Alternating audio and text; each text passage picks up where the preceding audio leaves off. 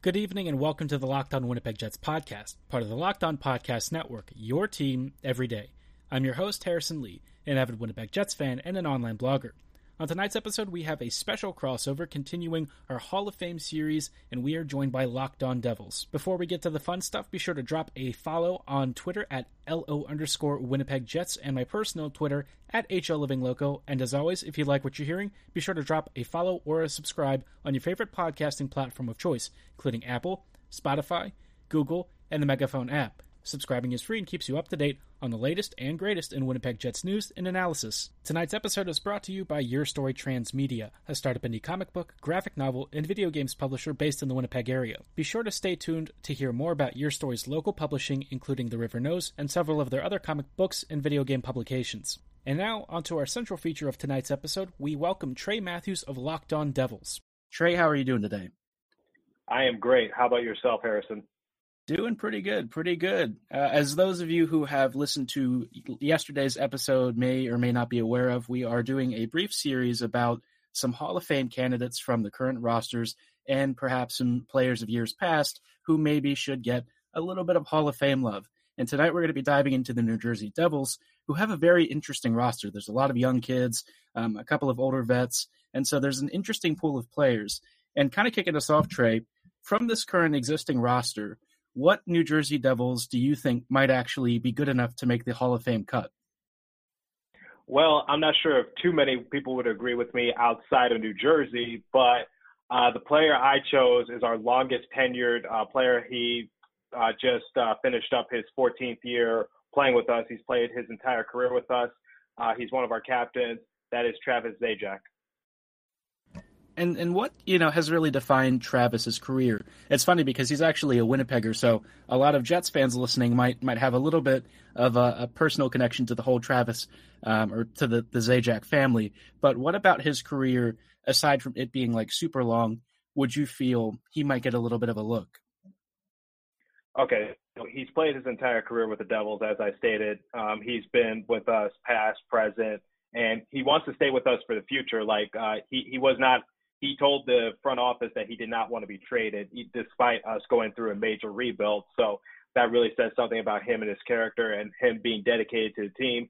However, I do believe he will be out the door sooner or later, but just we'll get into his stats and what he brings to the table in a second. But just what he's able to do for our team just on a personal level, you need that leader in your locker room. You need that veteran presence, and he, by God, brings it. So he's been here past, present. He's been here. He came a year after Scott Stevens retired, but he still was able to learn from Patrick Elias. He was still able to learn from Marty Brodeur. Yes, their careers were kind of on the downhill at this point of their time because of age, but still he was able to learn a lot. He's taken what he's learned from them, and he's now going to incorporate into a lot of our younger guys, including Hughes, Heiser, Brock, Foote, all those guys, and also whoever we're going to draft at number 7 this year. So just his dedication to the Garden City, what he's done for us for these past 14 years is just undeniable. And I feel as though a lot of people overlook him, and I just feel as though they don't really understand what he brings to a team, what he brings to the table. Because when they look at Zajac, they just look at just like a whatever, just like, a mediocre captain who's, been with the team for a while, just whatever. And he might, yes, is he overpaid? Yes, I will admit that he is overpaid, but I would be sad to see him leave. But at this point, I'm waiting till the Seattle expansion draft, because I touched on this in my show before, that I think it's either going to be him or Subban who will be out the door for this expansion draft for the Kraken. So either way, he'll be out of New Jersey in a minute, but just what he's brought to the table for our team, past and present, before all the rules changed, like the clutch and grab being abolished in 2005, how hockey is currently being played, he just means a lot to us. And in terms of like his statistical impact, what was he able to accomplish? Because I know that he's usually been like a 50-ish point player during his best years. And as far as his impact goes, it sounds like, of course, that he means something much more to the team. Like he's a true in-room leader. Would you kind of feel that because of his leadership qualities, that should overshadow his statistical profile? Or do you think the stats are actually not as bad as they look, and they might be a pretty good match between that and his, in the room kind of presence to getting him that nomination? So at face value, Zajac is the Devils' best faceoff man, brandishing a 53.5% career average. He's routinely led Devils in faceoff percentage, a category the team has consistently struggled in for years. He's adept to penalty killer, plays a sound defensive game, and when he's with the right group of players, like with the right line mates, he can contribute offensively. Even though Zajac is now better suited for that second and third line role, or role coming off the bench for that matter, the New Jersey Devils never acquired an adequate established top-tier center since he broke into the league. I'm not going to say Jack Hughes is that quite yet, because I'm not the biggest fan of Jack Hughes right now. It's making him a mainstay on the team's top two lines, and the stats, yes, the stats, don't pop out, but I just want people to look a little deeper. I know it's difficult for Patrick Elias to get into the Hall of Fame, but just look at what Zajac's able to do. Like, playing his entire career with the New Jersey Devils, that says something. He has been nominated for Selke Awards. Like 2 years ago, he was in the top 30 for votes. Like, he received a vote for it. 2017, he was placed in 48th, so for the Selke Award. So he's been nominated for like awards like that. He just, obviously with the amount of tension and what he just brings to the table overall, he never won it, but he's had votes for it before. So do I think he'll get into the Hall of Fame? It's not really looking too favorable, but I think oh man, I got myself into a hole. Because do I have to be honest with myself, or do I have to be biased? I don't know, honestly. I believe he does deserve a chance. I'll just say that he deserves a chance. Yeah, I think he's in that really tough spot of, a lot of careers oftentimes have to have certain accolades or scoring records and trophies. And I know that Zajac sort of went under the radar for a very long time. And when it comes to Devils, especially long tenured players, his name doesn't always come up, but I definitely understand. You talked a little bit about it, and I've actually had a couple of friends who are huge Travis Zajac fans. I mean, he's been with this team kind of feels like since the dawn of time, and I know that he's always been on the ice and off the ice considered a very big leader for that team. So I could definitely imagine it's going to be certainly a tough uphill battle, I would agree. But maybe one day somebody looks at that award and thinks, we have to pick a New Jersey Devil from this current era, and maybe he embodies a lot of those traits and characteristics that, sure, people don't always look at when it comes to Hall of Fame players, but maybe he had something special that guys around him felt he deserves the nomination. And kind of on like a related note, in just a little bit, we're going to talk a little bit more about maybe some players who are in a similar category from New Jersey's either past or present roster. Which of these guys maybe deserve a nomination but aren't likely to get it, because there are a lot of players throughout the NHL who fall into this weird territory. But, maybe Zajac is one. Maybe for me, Kyle Palmieri one day might fall into that same category. But we're going to hear a little bit from Trey on an interesting pick that he's chosen in just a moment. Before then, though, I thought you should know a little bit more about the new and improved Built Bar. For those of you who are workout fanatics, fitness freaks, or just looking for the kind of snack or pre-workout supplement or even a meal replacement option that leaves you with none of the guilt without sacrificing any of the flavor, need to check out Built Bar. As a protein bar eater, I've definitely had my fair share of really dry, boring, and just kind of terrible protein bars. Most of them are just very unappetizing, very chemically, and I really wouldn't recommend any of them, especially if you're somebody who is looking for something that doesn't suck. But then Built Bar came along and offered the first protein bar that's more like a candy bar, with a dark chocolate outside, a soft chewy interior, and a wonderful selection of flavors, including 6 new ones like caramel brownie, cookies and cream, cherry barcia, lemon almond cheesecake, carrot cake, and apple almond crisp. They join a diverse selection of 12 existing flavors, including my personal favorites, mint brownie and raspberry. Built Bars not only taste great, they're perfect for you. With most clocking in at under 200 calories, around 5 grams of net carbs, and between 15 and 19 grams of protein. If you want to give them a try, be sure to use promo code LOCKEDON to get $10 off your next order at BuiltBar.com. Again, that is promo code LOCKEDON for $10 off your next order.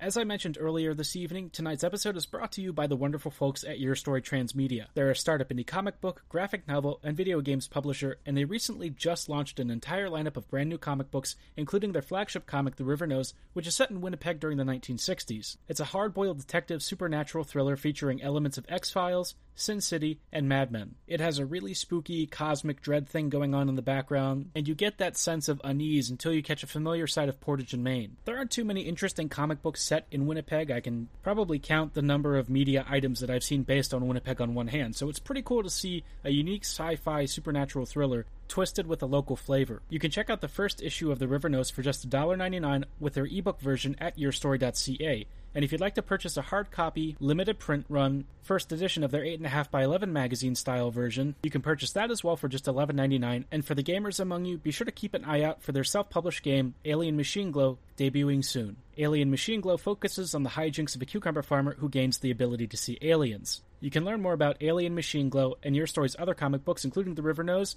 Undercover UFO, Through Space and Time and Stuff, and Eon by heading on over to yourstory.ca, and when you place an order, be sure to use one-time promo code JETS2020 to get 15% off your order. Again, that is promo code JETS2020 to get 15% off your order. Welcome back to this special edition of Locked On Jets meets Locked On Devils. We are again with Trey Matthews of Locked On Devils, who has given us a little bit of insight into who he thought might deserve a Hall of Fame nomination from the existing New Jersey Devils roster, and he chose Travis Zajac. Up next, we're going to ask him a bit of a tougher question. Trey, if you had to pick a player, from this historical Devils roster who was a very good player, but maybe doesn't quite get the nomination for a Hall of Fame spot because his career has been a little bit overshadowed by some other players or teammates, who would you choose and why? Okay, well, he retired in 2003, so his chances of getting into the Hall of Fame, I believe, are out the door. I think he's run out of chances because, it's been 17 years now, and he's done. But anyway, this guy gets overshadowed because there's just two other players that are just in front of him that just have done more. So when I think of defense, I think of the New Jersey Devils. When I think of someone who's physical, I think of the New Jersey Devils. When I think of just that grit, determination, I will take no crap from you, you think of the New Jersey Devils. Now, who am I thinking of, Harrison? Am I thinking of Niedermeyer? Am I thinking of Stevens? Most people would lean to one of those two players. No, I am talking about someone else who deserves a lot of love, but just unfortunately doesn't get it. It's Ken Daneyko. And Daneyko's career, what about Daneyko's career? Because obviously you've said Niedermeyer and Stevens are sort of front runners here. Where does Daneyko fall in that pantheon of really tough physical defensemen? Well, what else do I need to say? Look at his minutes in the penalty box, 2,516. And also, if you look at a picture of him, during his playing career, he's essentially missing his 4 of his teeth on the top line. So, and he's also been with us for his 3-cup because the Devils have won 3 Stanley Cups. He's been a part of all 3 of them. But the problem with Daneyko is that he's just overshadowed by Scott Stevens and Niedermeyer, because look at Scott Niedermeyer. He's in the Hall of Fame. Niedermeyer has won 4 cups, 3 with the Devils. He's a 4-time All-Star. He's won the Norris Trophy. He's won the Smythe Award back in 2007. Then you look at Stevens, 3-time Stanley Cup winner with the New Jersey Devils, 5-time All-Star, and he won the Conn Smythe Award back in 2000. The new millennium year in which the Devils won. And I believe that clip of them winning is part of my show's introduction. But you look at Niedermeyer, you look at Stevens, then you look at Daneyko. Absolutely nothing. He's won. It's blank. He's won 3 Stanley Cup awards, and he won one Masterton Award. So for anyone who doesn't know what the Master Cup Award is in hockey, so it's not what you think. So it's dedication to hockey. Having it's awarded annually to the NHL player who best exemplifies the qualities of perseverance, sportsmanship, and dedication to hockey. And boy, was he dedicated to hockey. Daneyko was not someone you wanted to mess with. He would get, like Stevens, he would get in your face. He would get into fights all the time. I think the problem with Daneyko is that he was a great defenseman, but just like nothing else about his game really, shined. So he was the epitome of a stay-at-home defender.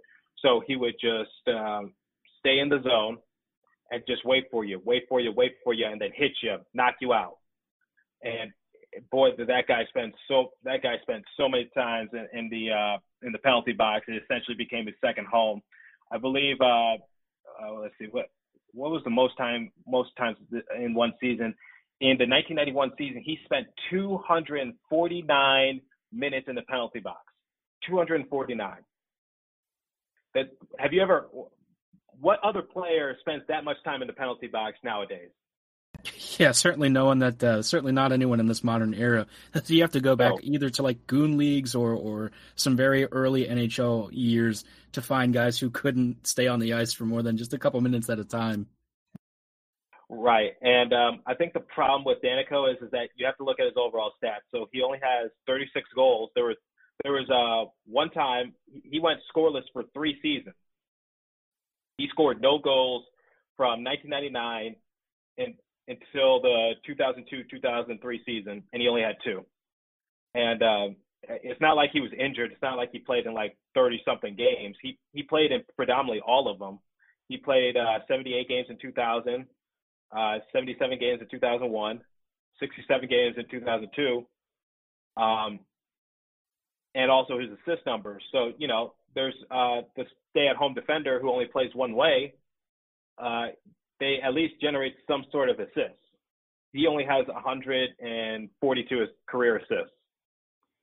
And I think the problem with him is just that there's just nothing else that speaks volume about him. So he gets overlooked for it at times. But I feel as though if I had to do it over again, someone who just bleeds hockey, someone who just feared no man, someone who I think I would consider a poor Scott Stevens would be his own teammate, would be Ken Daneyko. That's a poor man Scott Stevens or Niedermeyer. Because even though it's our detriment now, defense was what made us very popular. It's what the league feared until the clutch and grab rule came along and then got abolished in 2005. I don't think you want to remember 2005 because there was no season. But now players essentially can't even touch each other without going to the penalty box. So if you want to look at a physical defender, look no further than my man. Any more questions?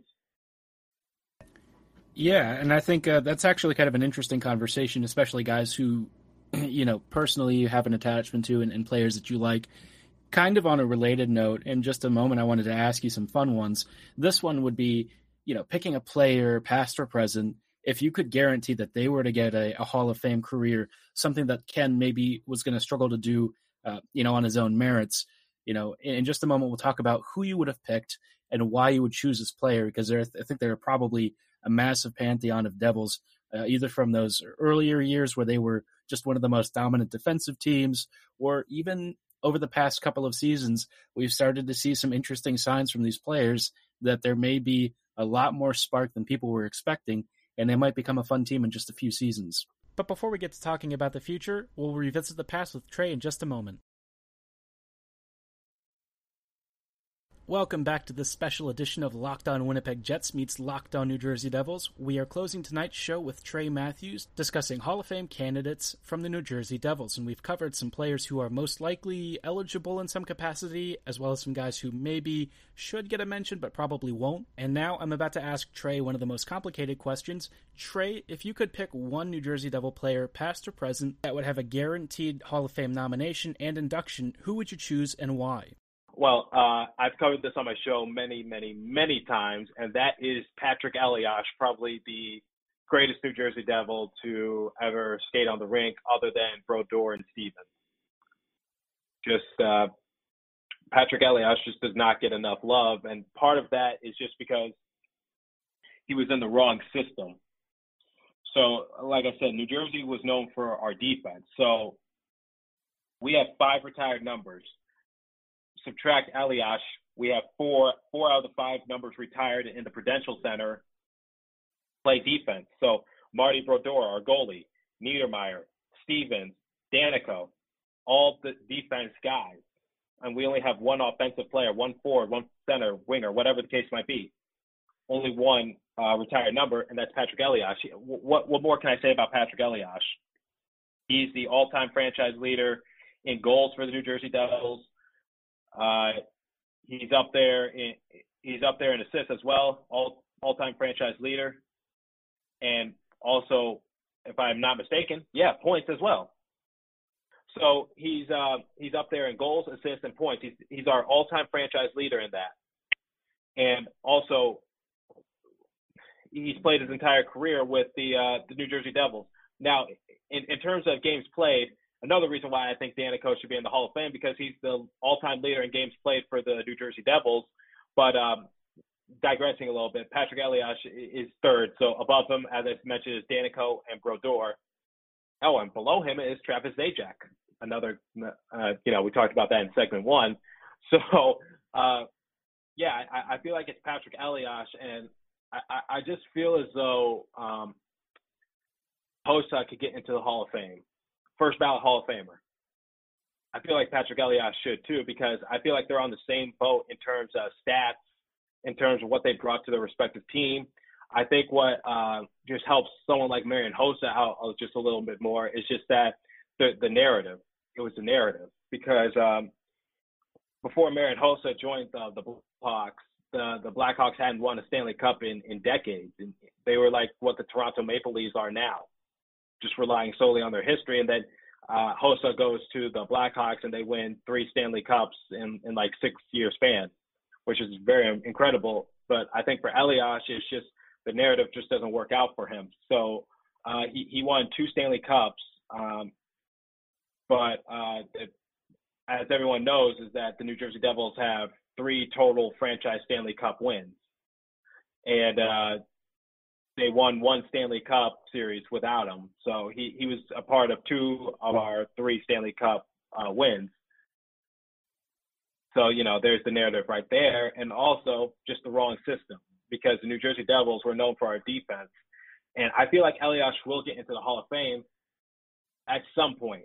But I just feel like he deserves more love, and I would just love to have that amazing superpower ability just to say, Elias, you're going to the Hall of Fame, first ballot Hall of Famer, unanimous, no discussion.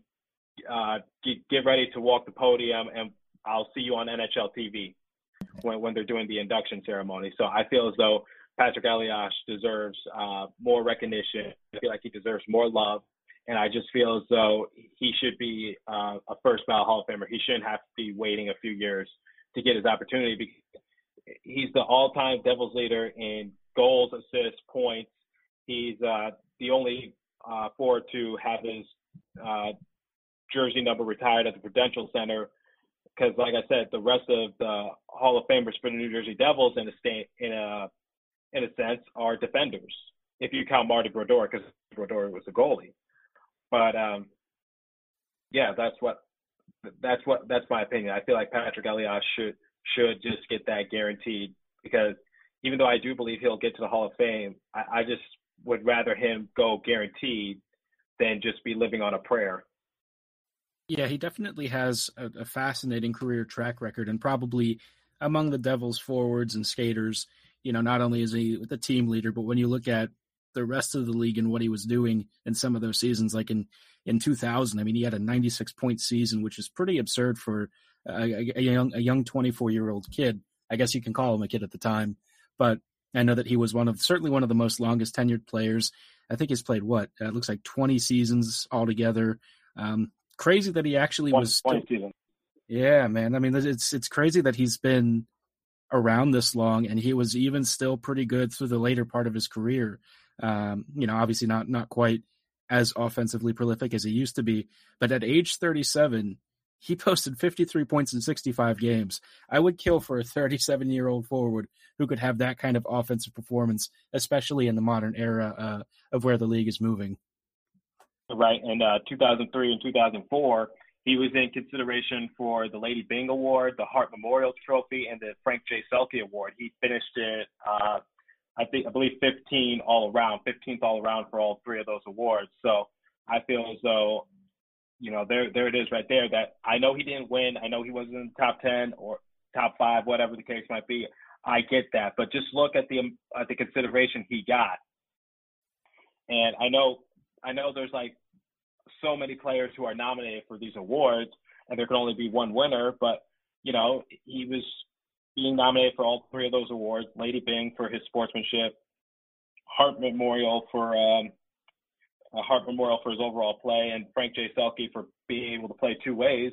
I feel like he deserves a little more recognition and a little more love, but it's one of the issues of being a small market team, because New Jersey is New Jersey. We're not New York. We're not Philadelphia. We're not California. We're not any team in Canada. We're not Florida. We can't rely on our environment. We can't rely on our history. We can't really rely on our financial state to get us recognition. We're a very small state. York is a very small city, but very tough, gritty determination. I just really feel as though some of these Devils players need more love and recognition, but unfortunately, just due to them being in New Jersey, being a part of the New Jersey Devils, it kind of hurts you. It's just one of the issues of being a small market team. It doesn't just apply to hockey. It applies to the MLB. It applies to basketball, football, whatever the case might be. You just see these not so much loved teams not get any recognition. So that's my number one issue, I feel as though. Well, Trey, that is going to do it for this evening's episode. We thank you so much for joining. Before we hop off of our Hall of Fame discussion, did you have any social media and Locked On news that you wanted to essentially promote here? Okay, so I'm not sure when these episodes are going to go up, but be prepared to listen for the live draft that me and a bunch of other hosts are getting to be a part of. Are you going to be a part of it, Harrison? Yeah, Winnipeg is in 10th overall, so I made the cut. Good. So keep an ear out for that. That's going to be exciting. I'm not sure if it's going to be before or after, but you guys are going to love it. And if you've already enjoyed it, please give us a good review. So my Instagram is Trey Emery Matthews. My Twitter is TreyMatt4, so TreyMatt and the number 4. Snapchat is the same thing. Whether I add you or not is totally up to me. And yeah, that's about it. Just keep an ear out for future episodes. Thank you so much for joining us. We loved having you on, and we will catch you all later.